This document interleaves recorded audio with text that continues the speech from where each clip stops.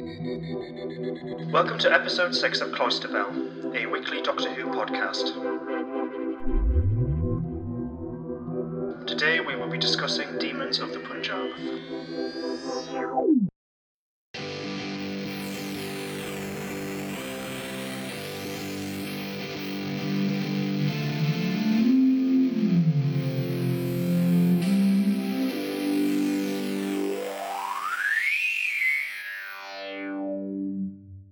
Hello, welcome back to the Cloister Bell podcast. This is episode 6 of a new Doctor Who podcast hosted by me and Liam. Hello. Hi there. I'm Rob, by the way, if I haven't said already. And I'm Liam. Okay, so coming up, we're going to be talking about Demons of the Punjab, which was tonight's episode from our perspective, so we've just watched it. It is the 6th episode of the series, and we've also talked about the first 5 episodes if you check out our older podcasts. But Liam was absent for the past 2 weeks. So Liam, what have you been up to? Well, I've been on a bit of a jaunt. Me and a couple of friends, we went on holiday. We spent about 5 days in Berlin.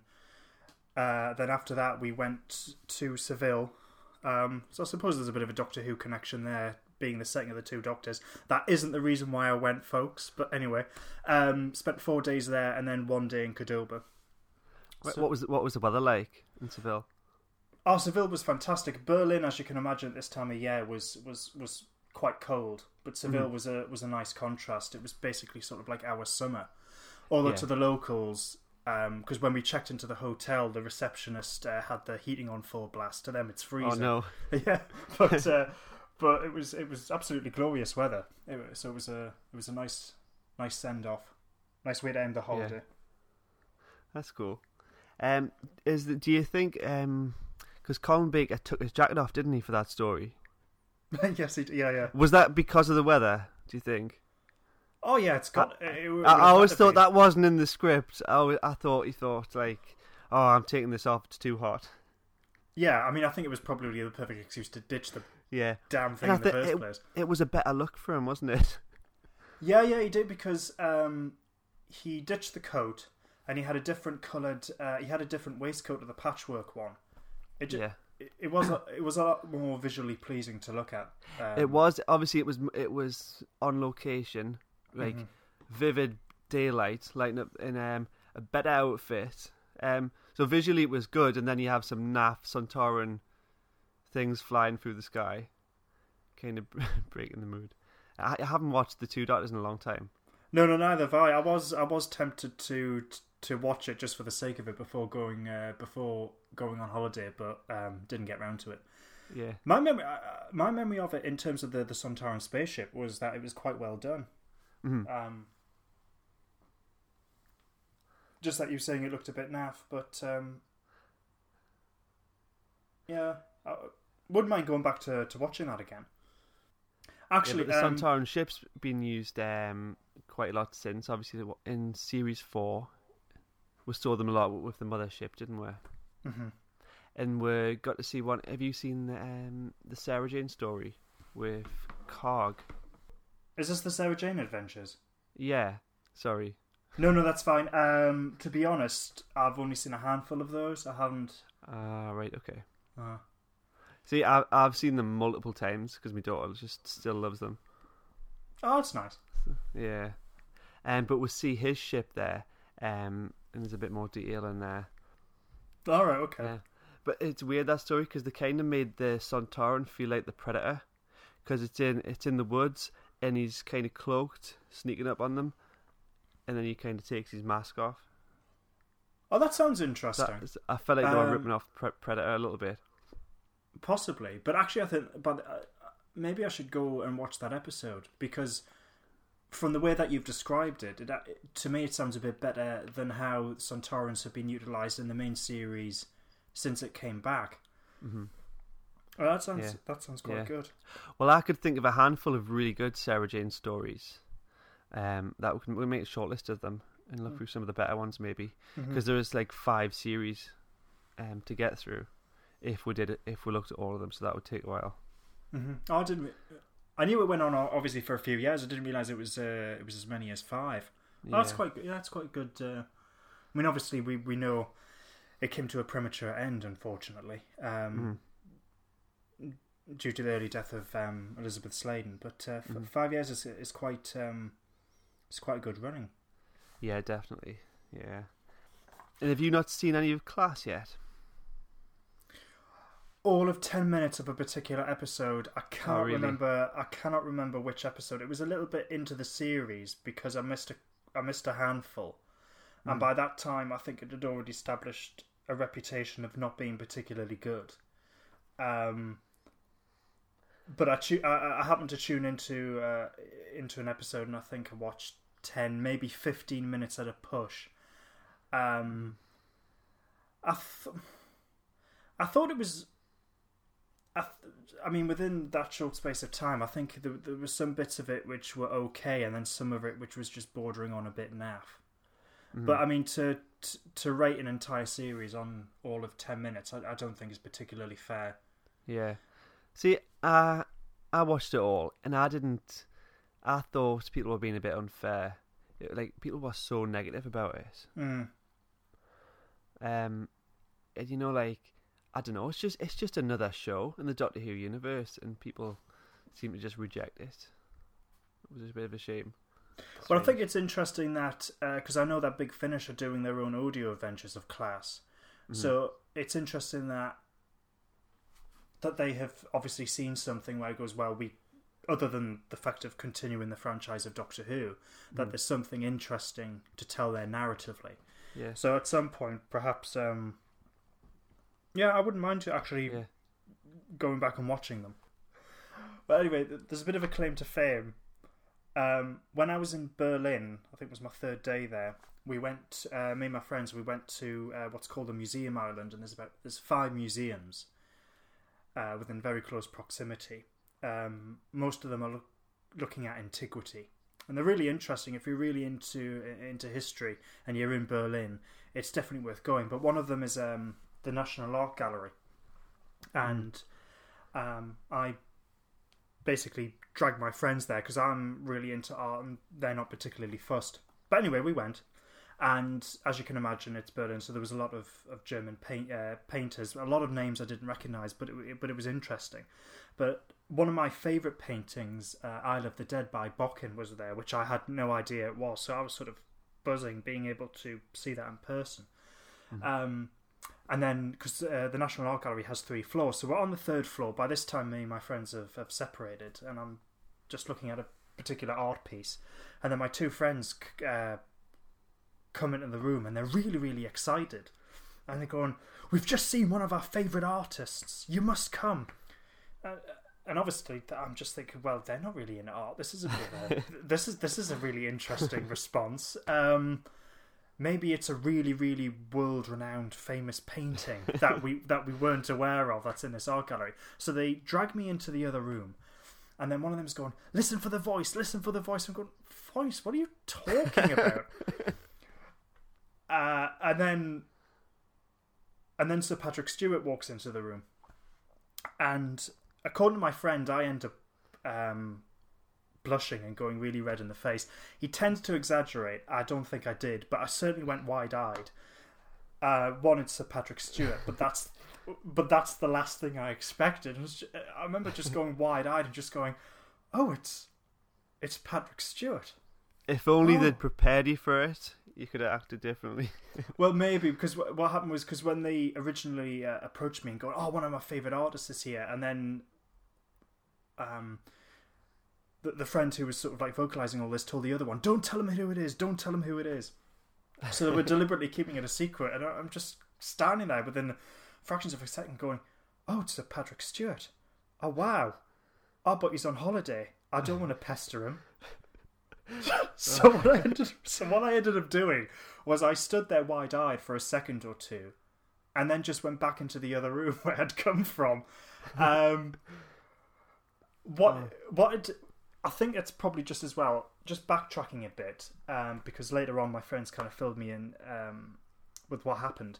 So my one friend was in a room looking at a piece of artwork, and then he heard this really distinctive voice and went, "That sounds like Sir Patrick Stewart."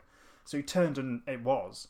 So he ended up approaching him, and Patrick, because one first word, first names now. Anyway, he was with a friend, and my friend went up to. I was like, "Oh, just to let you know, I, think you're a really good actor, and I really appreciate your work." And Patrick was, said, "Oh, thank you very much." And then that was it. And then my friend went to get my other friend and kind of tell him. But then what ended up happening was, because they were really excited, but then it just so happened that the direction that they were going in the art gallery happened to be following them. Now, obviously, Patrick Stewart and his friend don't know this. They think they've now got two stalkery fans, but then they've gone on ahead to find me. And then Patrick Stewart's walked into the room, and then I don't know what his reaction. He was probably going, "Oh God, there's a bloody third one now." So anyway, I'm standing there wide-eyed, going, "Oh, it's Patrick Stewart. I can't pester the man. He's on holiday." And then I've just gone back into the other room. Then what's ended up happening is a few seconds later, he's joined me, and then he's standing side by side next to me, and then we're appreciating the same piece of artwork together briefly. Wow. Yeah, I know, but it's sort of that thing of, I don't want to pester. It was really, and maybe I should have, just said hello or whatever, but I didn't. And then anyway, so that was it. And then that moment was fleeting, and then he carried on. Then I just went through the rest of the art gallery, but it was funny because you could tell where he had been, because he was just leaving this wake of incredibly excited people. He just went, "Oh, but I can guess who's been here."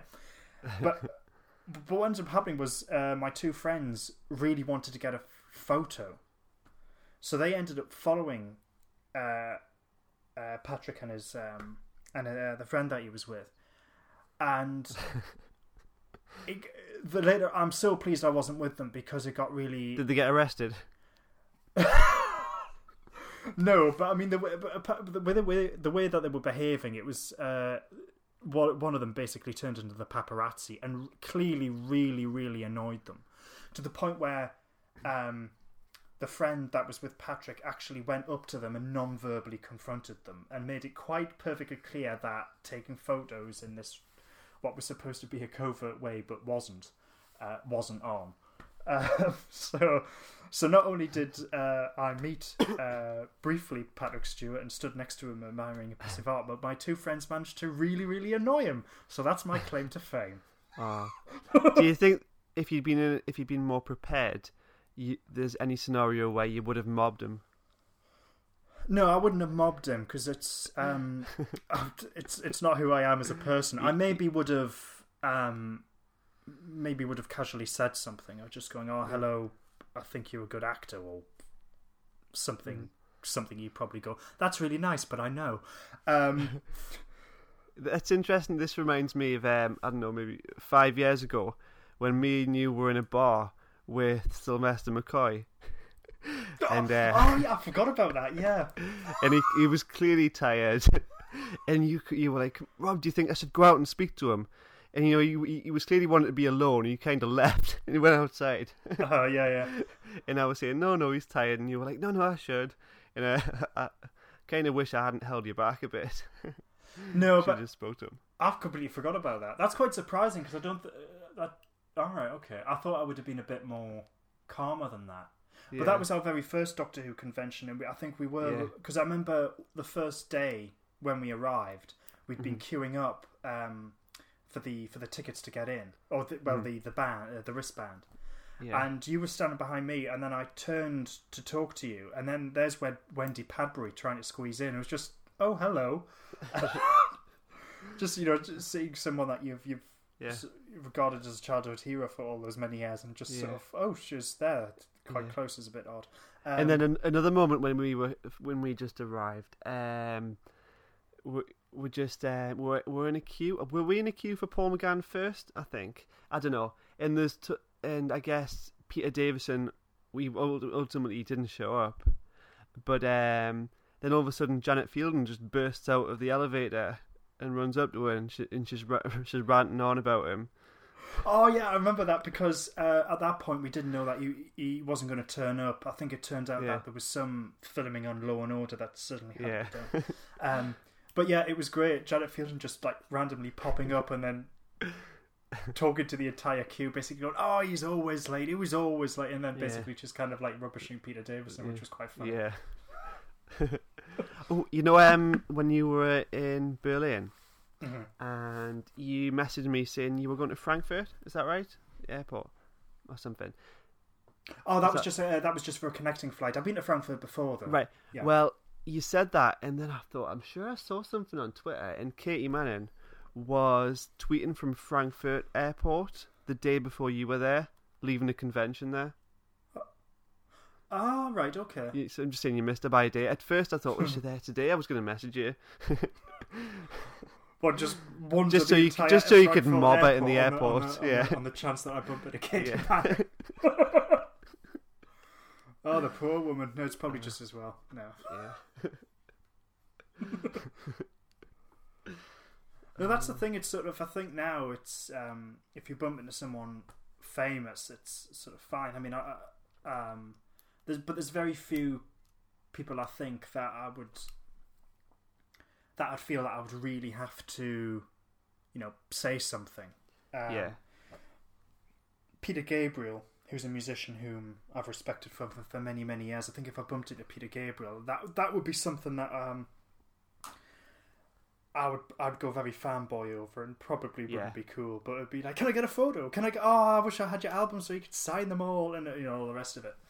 But on the whole, if it's sort of like I'm just trying to think of someone whom I like, but yeah, musicians, and I guess like there's a difference if you saw like a Hollywood movie star, that would be you'd feel that would be hard to approach them, wouldn't it? And you'd feel a bit excited then. But like if you saw like a British soap star or something, you'd just be like, meh, that's so and so. It's not that important. I don't know. There's quite a difference, isn't there? Yeah. I mean, because you wouldn't feel as starstruck by some people, but you would by others. Yeah. Yeah. No, because I'm not particularly into soap operas or anything like that. So no, I wouldn't feel it's just like, oh, I recognise that person, but yeah. But yeah, it's sort of like if I bumped, as I say, Peter Gabriel or Neil Tennant or something like that, I think it would tend to be musicians or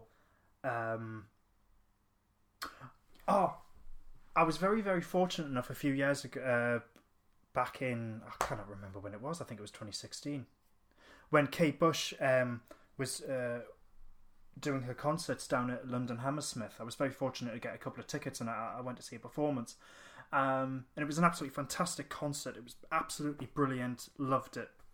And then later on, finding out that Gareth Roberts, the writer, happened to be in the audience at the same time. And it was like one of those things of, I've seen Kate Bush live, which is, she's only done that twice. Back in 78, I think it was, and then back in 2016. So it's very, very rare. She's one of my all-time favourite musicians. I've been there, absolutely fantastic. But it would have just been the icing on the cake had I bumped into Gareth Roberts as well. There's no pleasing some people. Sorry, I'm just looking through some of the books Gareth Roberts has wrote. Mm-hmm. I've read some of them. He's, I think he did The Highest Science, and Tragedy Day I think was very good. Mm-hmm. And in terms of the Doctor Who television episodes he's written, he's one writer I'd love to see return. Yeah. Because one, I think he's very good. I always enjoy his stories. The Unicorn and the Wasp is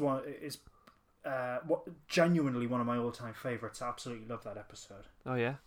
Mm-hmm. I've definitely read his new series books, Only Human. I think that was the first of the Ninth Doctor books, and I Am a Dalek, which I think that was a quick read, which I read. But that would have been 2006.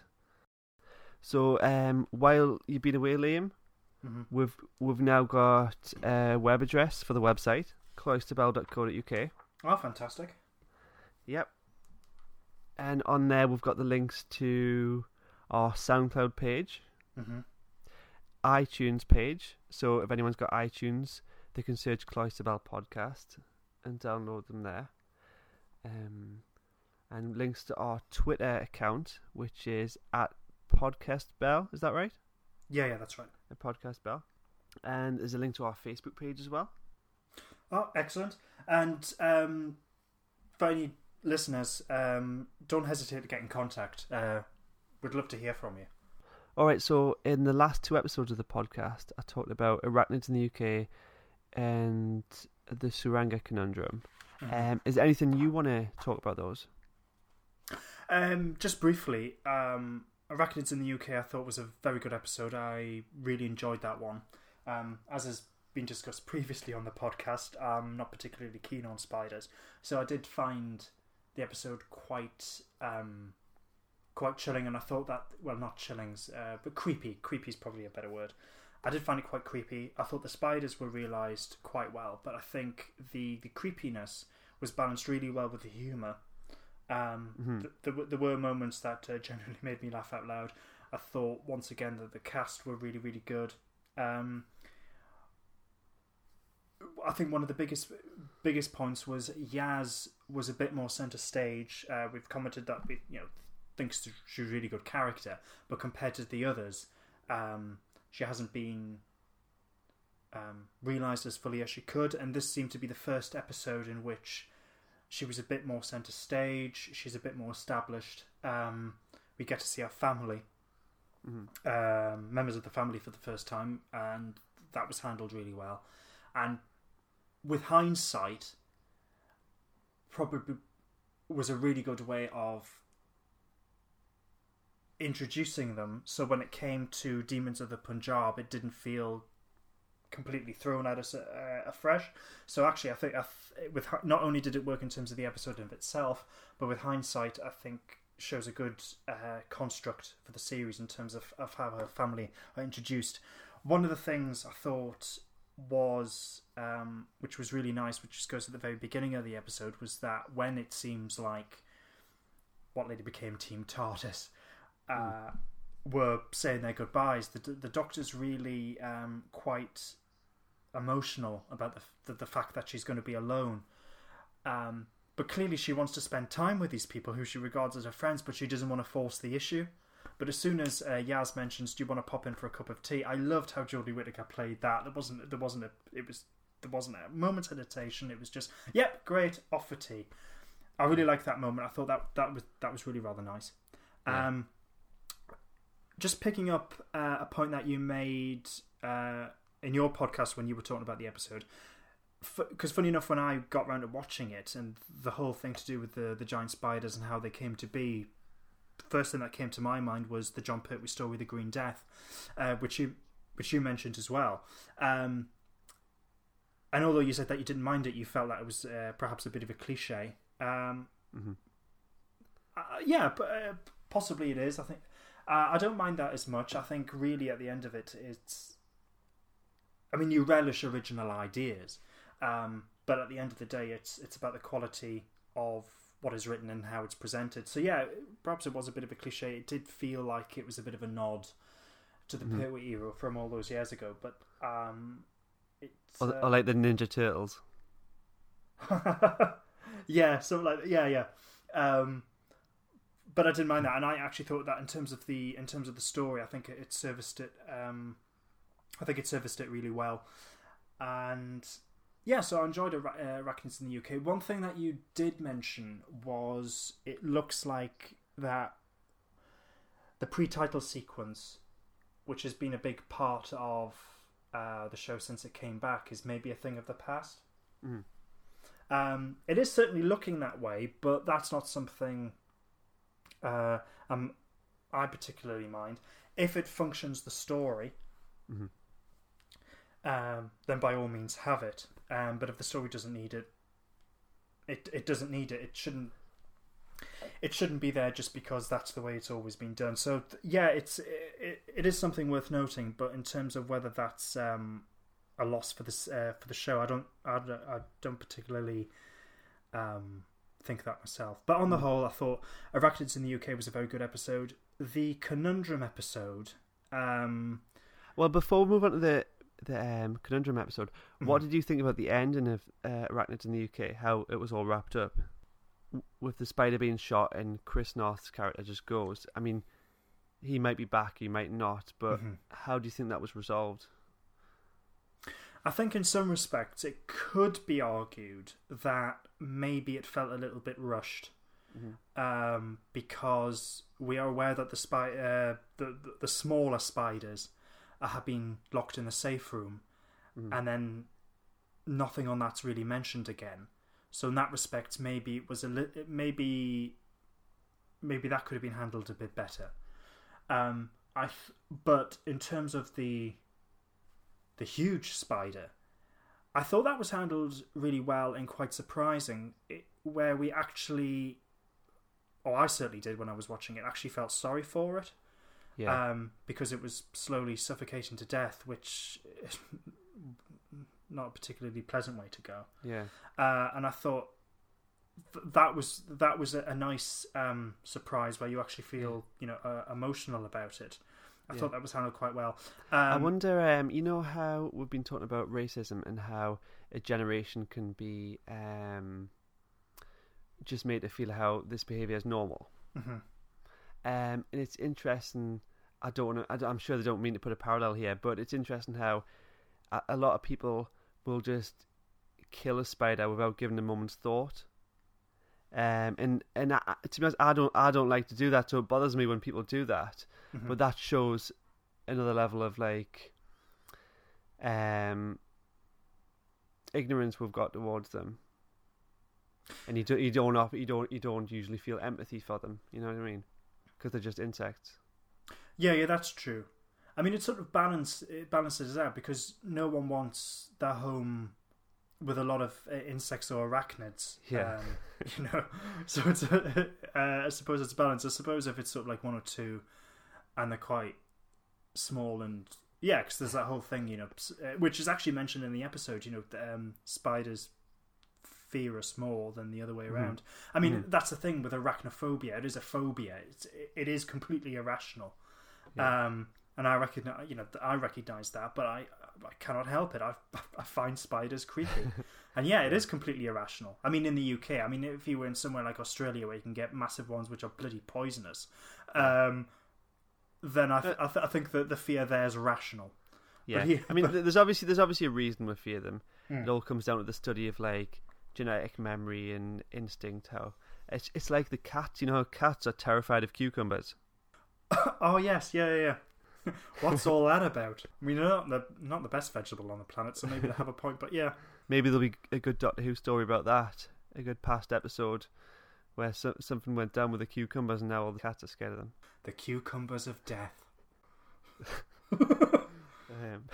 Anyway, sorry, I distracted you. We're talking about the Tsuranga conundrum. Yes, I think that obviously this is just a personal opinion. I think that could be regarded as genuinely the weakest episode of the series so far. I thought it was fine. It's inoffensive. It was a perfectly functional episode, but there wasn't anything there that sparked.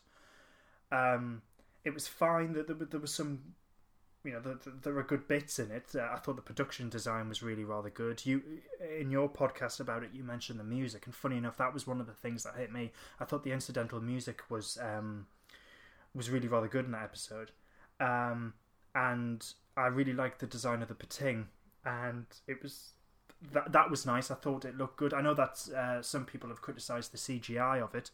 I actually thought it looked good. Well, I mentioned the texture of the skin. It looked really good. It was really detailed. Yeah. But I think I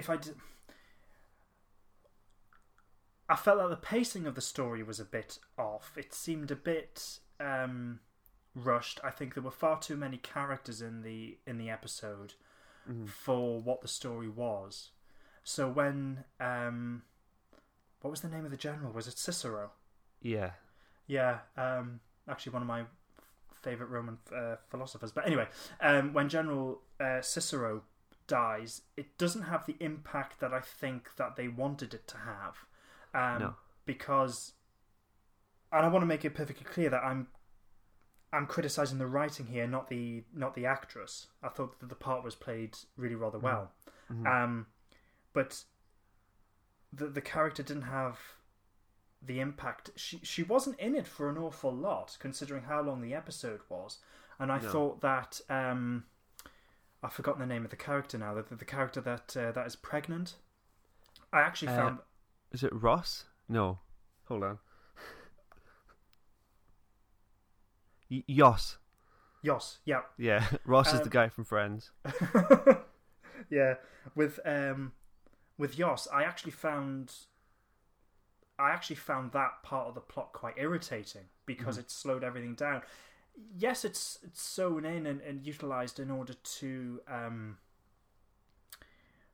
provide Ryan with character development, which is absolutely fine. But I think it could have been utilised in a much better way, or written into a future episode. I don't know. I just found that was a bit out of place. It was a bit out of place. I found it a bit irritating, and considering that we've got General Cicero, who is pivotal with how the story progresses, and there's this really heroic death, but it doesn't. There's no payoff. I didn't feel any emotional connection. Yeah. It, as I say, it was a perfectly fine story. I'd probably say it was average, 5 out of 10. But considering the strength of the episodes that had gone before it, I think that emphasises the disappointment even more. But it was fine. It was functional. It provided. I think you're right, though. There was obviously the subplot with the pregnant guy, and they probably could have utilised a subplot with getting to know General Cicero if we needed to if we needed to feel the impact of her death. Yeah, I think that would have been a much better way to. Yeah, I think that would have been a lot better. But as I say, it provided diverting entertainment for 50 or so minutes, or however long the episode was. Perfectly fine, but not one that I'll rush to rewatching again, if I'm honest. A forgettable one, maybe. Yeah. That's cool. So did you see the guy on the news that looks like Ross? Have you seen that video where he steals the beer? Oh, sorry, it took me a while. Yeah, I did see that. Yeah. For a moment there, I thought you hadn't seen it before. No, I did, and I mean, it was clearly a lookalike, and that was how it was reported in the news, but then the actor who played Ross then actually had to officially state that it wasn't him. And he reenacted it. Have you seen that video? Oh, no, I haven't seen that one. You haven't seen that? You need to look at it now.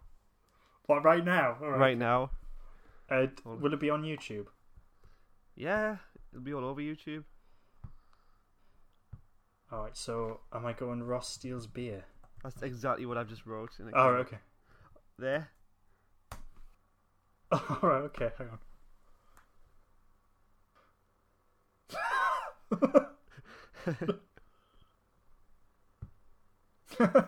Yeah, it's actually showed as Twitter. Officers, I swear it wasn't me. As you can see, I was in New York.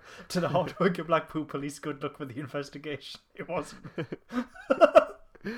That was about her. Oh, that's quite fun. I love how the fact that he's even reenacted it, which is quite nice. Anyway. So, on to tonight's episode. Or last Sunday's episode, if you're a listener. Yeah. Don't want to confuse you. Yeah. Okay, so quick question: did you like it? Yes. Good. So did I. Good. Well, that's the end of the podcast. Thank you for listening. Well, I think we've pretty much run out of time anyway, so that's the quick version. Well, initially I thought it reminded me of Father's Day. Do you remember 2005 episode?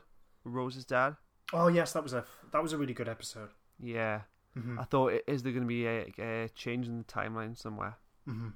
And still throughout the episode I thought, has something been changed? If she's got the wrong grandfather there. But it wasn't the case.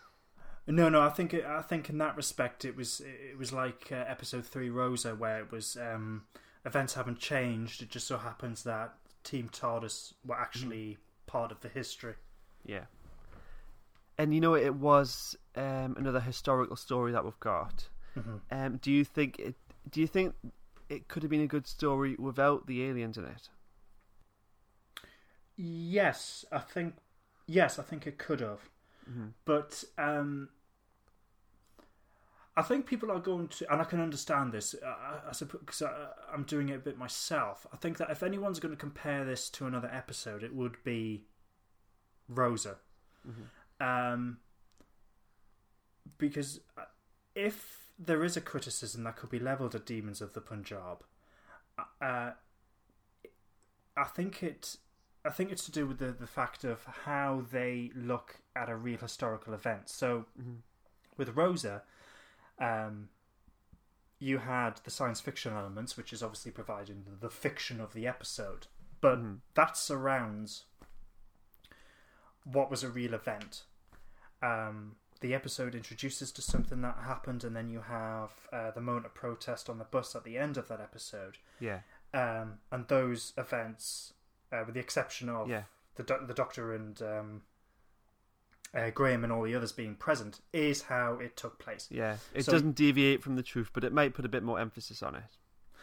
Yes, that's a really good way of summarising it. Whereas with Demons of the Punjab, it fictionalizes a real event. There's I suppose you could say it tells the broader truth of it, but then, I mean, I still think it was a good episode, and it was genuinely very emotional. But as I say, that if there was a criticism that could be levelled at it, I think it's the fact that it gets a real event like this and fictionalising it. Having said that, though, if you're aware of the petition, then even if you... It's a story worth telling. But if you're aware of even the smallest bit of the petition, I think for a program like Doctor Who to touch on it, it's really rather difficult. So, because, I mean, it's mentioned within the episode, millions of people were murdered. Hindus murdering Muslims, Muslims murdering Hindus, Muslims murdering Muslims, Hindus murdering Hindus as well. It's a really, really difficult historical period to look at. That isn't to say that Doctor Who shouldn't touch upon it, and hopefully, if Demons of the Punjab has an impact, it will make people look at that history. Yeah. I think maybe if there had been another subplot, that could have explained a bit more about the culture, couldn't it? Instead of the alien subplot. Yes, possibly. Because I mean, the episode does give like a strong message. Like, you've got Prem's character before the wedding. He's like, we're being told our differences are more important than what unites us, and he's such an optimist about it all. And of course, his brother isn't optimistic about it. You know, he's like, oh well, this is just the way things are. You know, embrace it. And so the story does give a good message. So maybe a bit more cultural information probably could have helped that. Gave it a bit more impact. Possibly, but then having said that, though, I think with the message, which is that, and now we're being told our differences are more important than what unites us.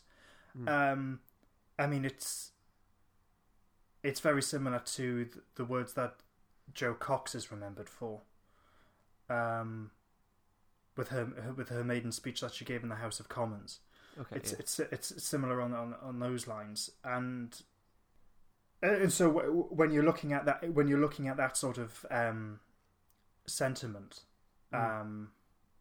maybe going, because I think that if you were to go more into the cultural aspects of it, and actually that wouldn't harm, but then how far into it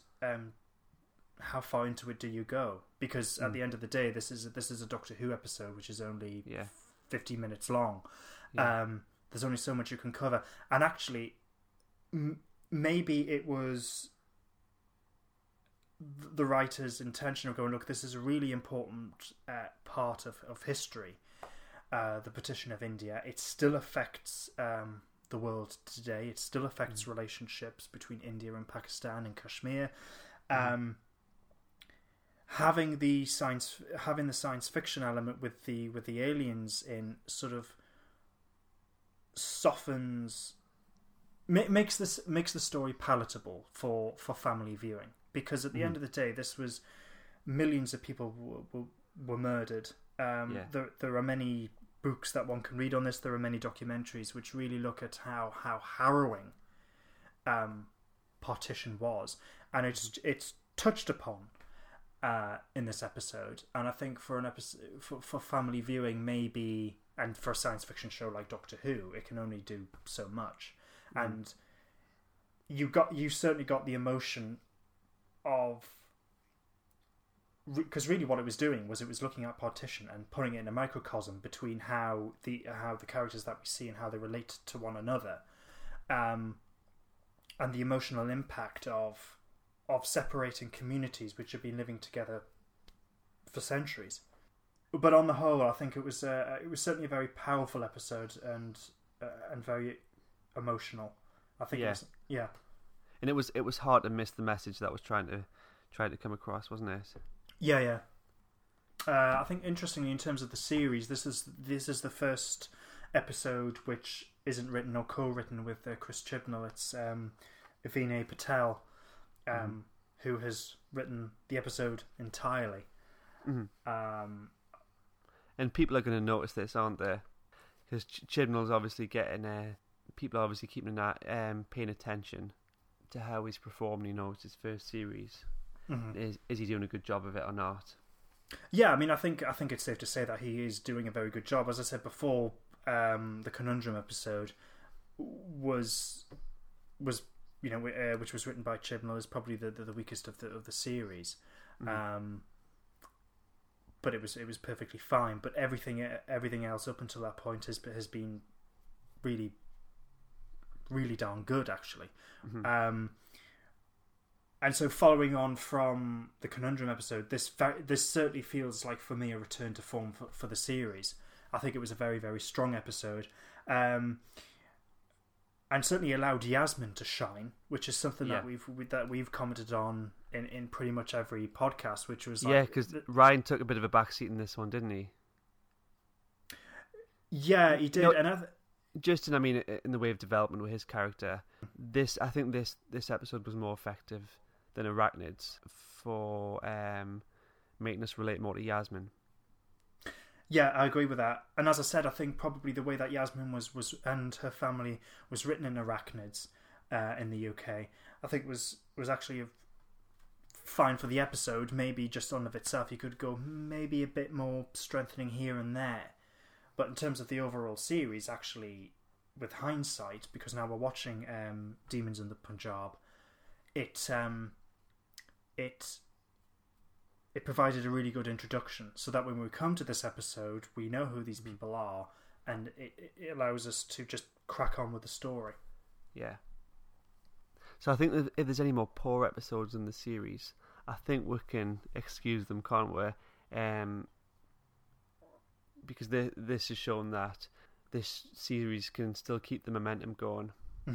I mean, no one creates anything, or in this case creates a television program in order to create duff episodes or whatever. Everyone's striving to tell a darn good story, and entertain.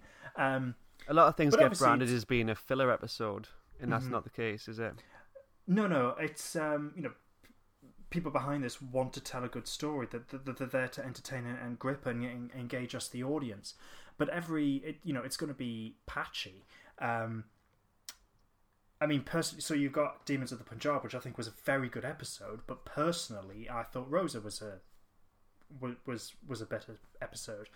And in that regard, you've already got a comparison, a personal comparison. But it's still good. It's always going to be patchy anyway. I can't, in terms of Doctor Who, I can't think of a season or a series which was consistently perfect. it's obviously a hard show to write for. It's not like a soap opera where it's the same setting every week. It's really like an anthology show, isn't it? And you've really got to build a new world each episode, in the sense of like a setting. Yeah, and that's one thing that I think's always been consistently said from the classic series to the new one, of getting someone who gets the show, understands how. I mean, yeah, the format's flexible, but there is a format, and it is unique to Doctor Who. Getting a writer who understands that, understands how to write the Doctor in the place of the Doctor, it's actually really rather difficult. Lots of script editors, and with all these characters now, logistically, it must be a bit of a nightmare. Just telling the narrative throughout the series, you know, it was probably easier when it was just the Doctor and one companion. So it must be a bit more of a challenge now. Yeah, I would say four characters on the TARDIS. Well, do you think that having 4 members of the TARDIS crew is therefore a bit too much? It doesn't feel like it, because you'll have 2 of them going off one way, 2 of them going off the other way, and that works even better, doesn't it? It's never. It doesn't feel overcrowded or anything. No. I mean, no. It's definitely not overcrowded, and I think that. I think we both agree on this point that we like them all. They're really good characters, and the actors that they've got to play them are absolutely superb. Yeah. But I think maybe balancing them out. Within a given story is perhaps a little tricky, because as we've said, Yasmin hasn't really shone until now, and then it's interesting, as she shines, then Ryan has to sort of narratively take a back step. But having said that, though, the way that the characters have been developed as the series has gone up until this point has been balanced quite well. We've seen Ryan develop quite well within the last few episodes, so he can afford to take a back step, and Yasmin step in. And it's interesting he takes a backseat for this story, because he's responsible for my favourite scene in this episode, when he's like, "Bagsy, not chicken poo." Oh yeah. That was classic. And then that nice interaction later on between him and Graham to do with getting the oxes spit. Yeah. Actually, talking of which, that brings me on another point, because this was the first time in the series where I thought that the Doctor's use of the sonic screwdriver was perhaps getting a bit much, because they were within a quite close succession. She kept on using the sonic screwdriver hither and thither, and then when she was using it to analyze the alien substance. It was at that moment I was like, oh, come on, this is a bit lazy. But then, thankfully, it just so happened that's when the sonic screwdriver failed, and then the Doctor had to use traditional analog methods to analyse it. And I thought, oh, right, okay, that's fine. Yeah. It's not lazy writing at all. I thought that was a nice touch. That it's like, right, we can't keep on just using the sonic screwdriver constantly as an easy narrative get out. Mm-hmm. Yeah. So one thing I've been thinking of for a few episodes, obviously in this episode, Yasmin is just pretty straightforward about it. She goes to the Doctor and asks to go and visit her nan. Mm-hmm. And one thing I'd observed about Ryan and Graham was they never once asked the Doctor to go and save Grace or go back and visit her. Mm-hmm. And wouldn't you think that's one thing that would come into anyone's mind when there's a time machine involved? That's true. Maybe that's something that maybe picked up in the series later on. We don't know. I suspect not. Mm-hmm. I think because once again, as was established with the previous episode and the beginning of this one, there have been adventures which we haven't been privy to. Mm-hmm. And that could have been a basic point that the Doctor's explained during that gap, which is, someone's passed away. Yeah. We cannot interfere. Yeah. And in all fairness, that is actually answered in this episode here. Mm-hmm. When Prem dies at the end, There's no, it's established. He dies. It's something that has to happen in order for these things to happen, which allows Yasmin to exist in the first place. It's something that we have to deal with. Yeah. And I think with a character like Graham, I think he would have the way that he is written, and was portrayed in this episode here, was he has the maturity to understand these things. And the Doctor understands that Prem has to die. Do you think there's any other versions of the Doctor that would have made the choice to try and save him? David Tennant's. Mm-hmm. The 10th Doctor, I think, would have made that, but then that became a major narrative point in Waters of Mars, which I thought was a really, really good episode. And then he realised his mistake of having to do that. So I think certainly the 10th Doctor immediately leaps to mind in that. The 12th Doctor, obviously, when he saves a Shielder, when he's looking into the when he's in the barn with Clara, and he says, "Oh, I know why I chose this face." And he decides because of that, the whole thing of Pfizer Pompeii at least save one life. But I think this is something that marks a narrative change, which we mentioned when we were looking at the very first episode of this series, which was, I think it appears that Chris Chibnall understands the narrative importance, drama and emotion of death, and its place within Doctor Who. I think I think that the show has taken a much more mature step in dealing with that. That death is a natural part of life.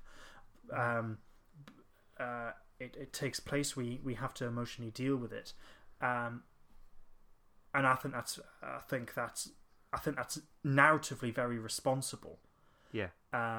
But also narratively, it obviously aids the drama as well. And I think that's something that I really applaud Chris Chibnall for doing for Doctor Who. That death takes place, we follow it through, and for younger viewers, it provides that life lesson that this is something that we all have to deal with at some part in our life. It's one of the things that ironically makes life worth living. He's taken that narrative responsibility in order to do that, and as I said, obviously it aids the drama as well, and that's something that I really applaud Chris Chibnall for. One of the things that has irritated me a bit with a new series as it's come back is its complete inability to deal with death in a meaningful way. Yes, we have seen people die, but usually on the whole it tends to be characters we, the audience, haven't established emotional connection to.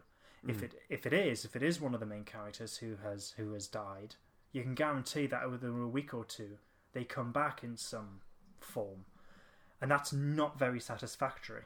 No. But Chris Chibnall seems to be taking a much more different approach with regards to that, and as I say, it's approach I much prefer. Yeah, it's probably a bit worrying as well, because you don't know who could die now, do you? No, that's true. But then it, and also we'll also presume that Ryan is just gonna suddenly accept Graham as his granddad, and they'll all get on at the end of the series and they'll be happy. But it could go the other way, couldn't it? Because I think it's important that it seems important that the show what real life's like. Mm-hmm. This series, do you think? Yeah, that's true, and I think it's certainly one of the strengths of this series that these characters are very grounded and very real. Mm-hmm. And just talking to friends of mine who I've mentioned before are not fans of the show; they're just general viewers. It's something that they're really responding to very, very well, which is that these characters are very real. I mean, my personal preference would be, and I think this is the direction that the show is going in anyway, is that I think Graham and Ryan will be reconciled at the end. They clearly get on in general anyway. Whether Ryan recognises Graham or refers to him as granddad is another matter, but I can't see them being a massive falling out. I think I think if anything, the show will demonstrate how people deal with grief differently. Mm-hmm. And again, that was touched upon in the second episode of the series, a bit. Whether that's picked up later, we don't know. But I think that's probably the direction, if any, that the show would go in. That people deal with grief differently. Yeah, and I wonder whether or not if any of the companions die. I wonder if there'll be any changes to Team TARDIS for the next series.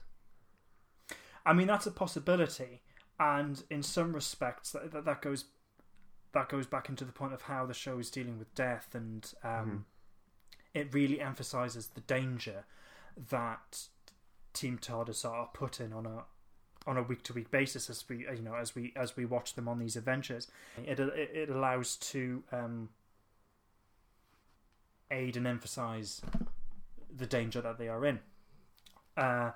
Having said that, though, I at the moment I hope not, because I really like the TARDIS crew in this series, and if the decision is made to kill one or more of them off, fair enough. Obviously, it would depend on how that was handled, but at the moment, I would quite like to see them at least continue for another season, because I really like these characters, and I really enjoy watching them.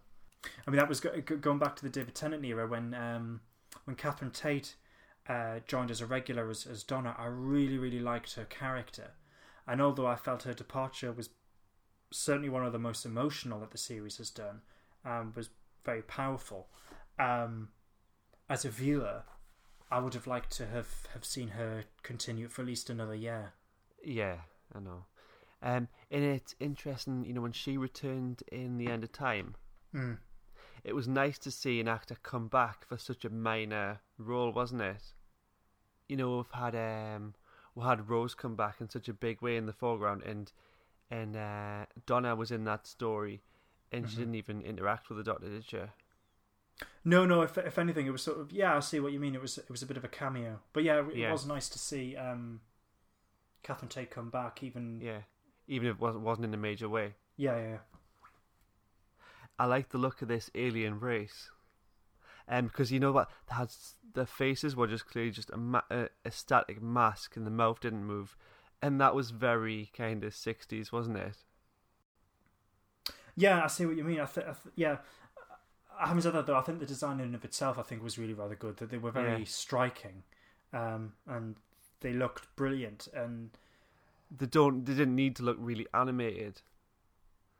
No, I don't mean in a CGI way. I mean like in a movement kind of way. No, I got what you meant. No, it was quite nice, and I think it got that balance right. I think I should really find out the name of the designer, because I think they should really be applauded, because it was a superb design. Because when the Doctor describes them as assassins, and you look at the design, you go, yeah, these are really evil aliens. And then later on, when it's just narratively explained that actually that's what they once were, but it's not who they are now, so they're actually compassionate. Yeah.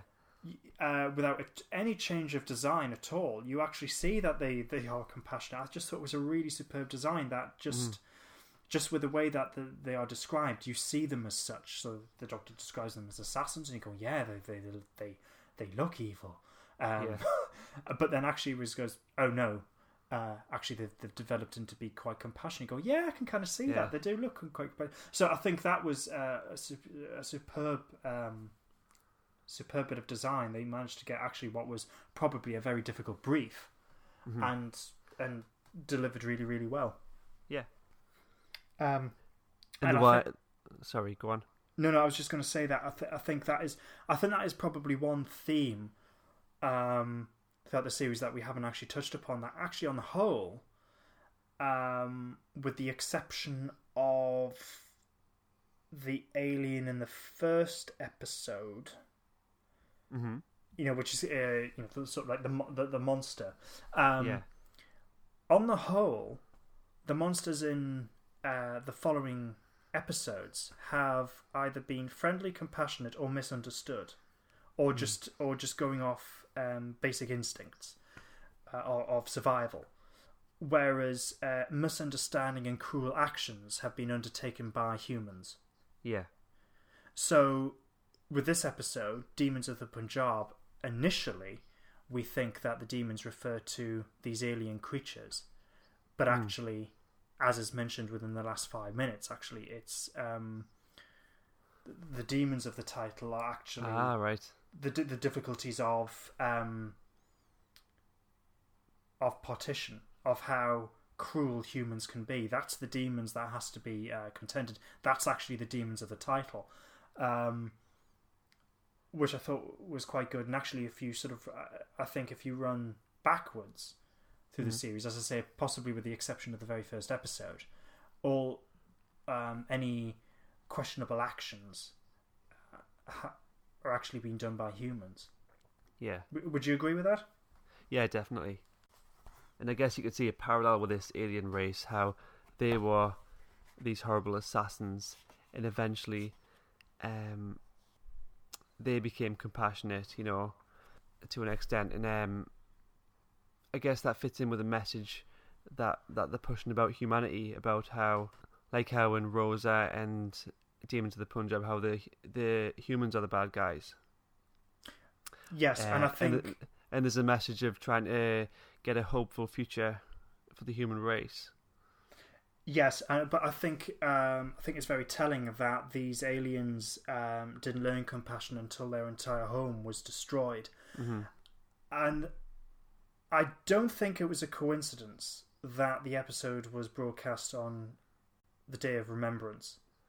Okay.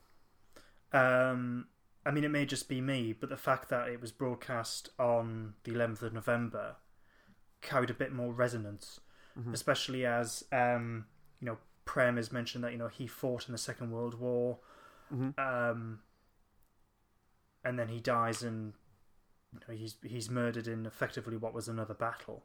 Yeah. So, I mean, it may just be a coincidence in terms of the scheduling, but that was something that I was aware of and carried further resonance with me. So one thing that I think has been we've mentioned it previously. I think when we were discussing Rosa, we've talked about the music of the series. Yeah. I think it's been very good.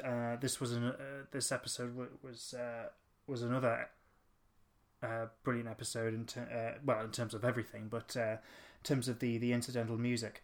But in terms of the real highlight for me, I think, was actually the Indian or Punjabi arrangement of the theme tune during the credits. Yeah, I thought that was excellent. Yeah, definitely. And I'd heard about that on Twitter earlier on today. Right. Well, it was a complete surprise for me, and I really liked it. And it was because initially I thought, were they going to do something similar to what they did to Rosa? It was going to be music which was emotionally connected to the moment, but not anything to do with the theme tune. But when I was listening to the vocals of it, I went, oh, they're actually singing the Doctor Who theme, and I thought it was handled really, really well, and I loved listening to it. I thought that was good. So we're halfway into the series now, and we're at the stage where we can contrast and compare all the stories, and we've had a mixture of past stories like Rosa and Demons of the Punjab. So I'm wondering, do stories set in the past seem better than the contemporary or future stories? That's a good question. I think, me personally, if just in terms of how I would rank the episodes up until now, I'd say yes. Because even though we have The Woman Who Fell to Earth, The Ghost Monument, Arachnids in the UK, and so on, which are, I think, good episodes, and I really enjoy them, and I would really happily rewatch them. The better episodes up until now have been Rosa and Demons of the Punjab. I'd probably rank them 1 and 2 respectively. I think it'll be interesting to see later on in the series how the Witchfinder is, how that deals with its historical setting, which is the 17th century. I think we have King James I in that episode, played by Alan Cumming, I think. Yeah. So in that respect, I think it'd be interesting to see how that episode plays out. But up until now, yes, I would say that for me, the historical stories have been better.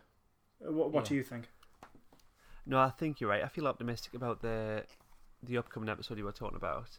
Mm-hmm. And I guess that's the issue with storytelling. When you're telling a story that's set in the future or that's not earthbound, it's a big sandbox for the writers to play with, and they have to establish a whole world.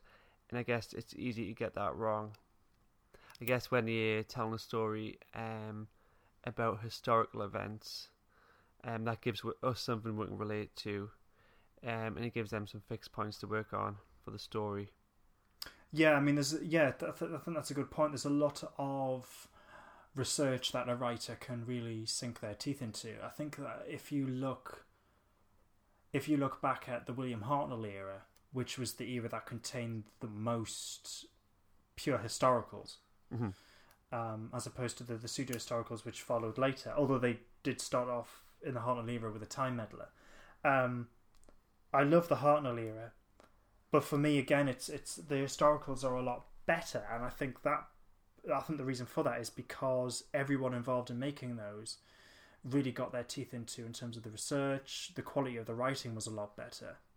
So even though, the science fiction stories like the Daleks was what really launched the show into popular consciousness and made it massively popular with the Daleks.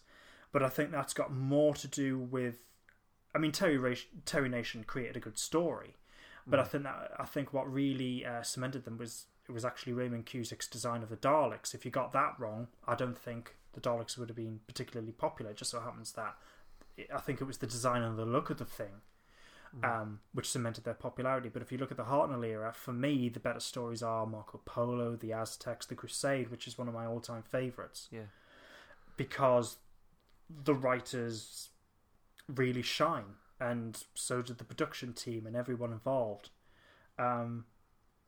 Later on, obviously, the historicals are sort of ditched because they recognise that it's the science fiction stories that work. But I think it's interesting that what ends up happening is they either follow a formula, so you get the Patrick Troughton era and the Base Under Siege story, so they've got a formula which they can cement a story around, or the series really starts to show its influences. So in the John Pertwee era, it's clearly influenced by Quatermass. In the Tom Baker era, there's a lot of gothic horror, horror movies, and literature that inspires it in order to get its science fiction stories nailed. Nothing wrong with that. I'm just noticing, the difference in how the series is produced. So far with the current series, I think the historical stories are better, and I think for the reason that you mentioned, it's probably because the writers, and I think in particular in this case in Demons of the Punjab, the writer Patel has clearly an emotional connection to Partition and wants to tell that story, and so there's a lot of, I don't know the writer's background, but I suspect that there's a family history there that they connect to. So there's the family connection, there's the emotional connection, there's history in general. So obviously that's prime material for a writer to really inspire them. Yeah. Whereas if you're writing something purely science fiction, trying to do something in far flung in the future, there may be some present concerns which influence you, but it is much more. It can be hard to engage with it sometimes when it defies belief or you don't relate to it. Yeah. So I was reading in the Radio Times that, it was the Radio Times website, and they've got an article where they speculate that all the villains this series could return because they don't exactly die. You've got the guy in the first episode, and then you've got the guy in Rosa who is kind of teleported away through time. You've got the hotel owner in the Arachnids episode who just kind of leaves at the end. I can't imagine that they'd all team up at the end of the series. No, I think that would be stretching things a bit, but Yeah, but I think seeing them return, I don't think is a far-fetched idea. That there just seemed to be a bit. I mean, certainly with the villains in the first episode and in Rosa, as you say. Well, in fact, even the characters in the second episode, the Ghost Monument, they are teleported. So you got 3 episodes in a row where that happens. Yeah. I'd be very surprised if they don't make a return, given how they've left. And as we've mentioned in previous podcasts, these characters are really rather good, and it would be quite, they certainly have the potential, not only in terms of how they left the episode, but in terms of the characters themselves. They have the potential to come back. But yeah, it's turned into a bit of a theme, but we're only 5 episodes in. That might just be coincidental. 6 episodes. Yeah. Okay. I know it's a bit weird that we're more than halfway through the series already. Yeah. It is going really quick. So next Friday, Children in Need's on. Mm-hmm. And there's going to be some Doctor Who in that. Have you heard anything now? No, I haven't. I think, it may be something in line with what we've had in the past, where it may be a mini episode. I can't see it being a sneak peek at the following episode or anything like that. I think it'd be its mini own self-contained thing. Yeah. Having said that, though, it may be something completely different. It could be the cast surprise some young fans of the show. Which seems more likely. Yeah, true. I mean, it could be any sort of number of things, really. But yeah, it's something to look forward to and seeing what they do. We'll see. Mm-hmm.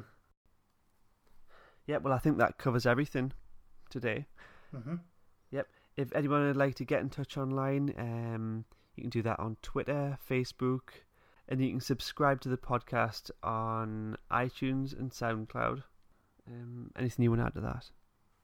No, I think that's everything. And if you'd like to get in contact with your thoughts about the episode or anything Doctor Who related, then don't hesitate. We'd love to hear from you. Oh, and actually, rather than just go, well, how we're supposed to get in contact with you, we have the Twitter account and the Facebook page. All the links to those are on cloisterbell.co.uk.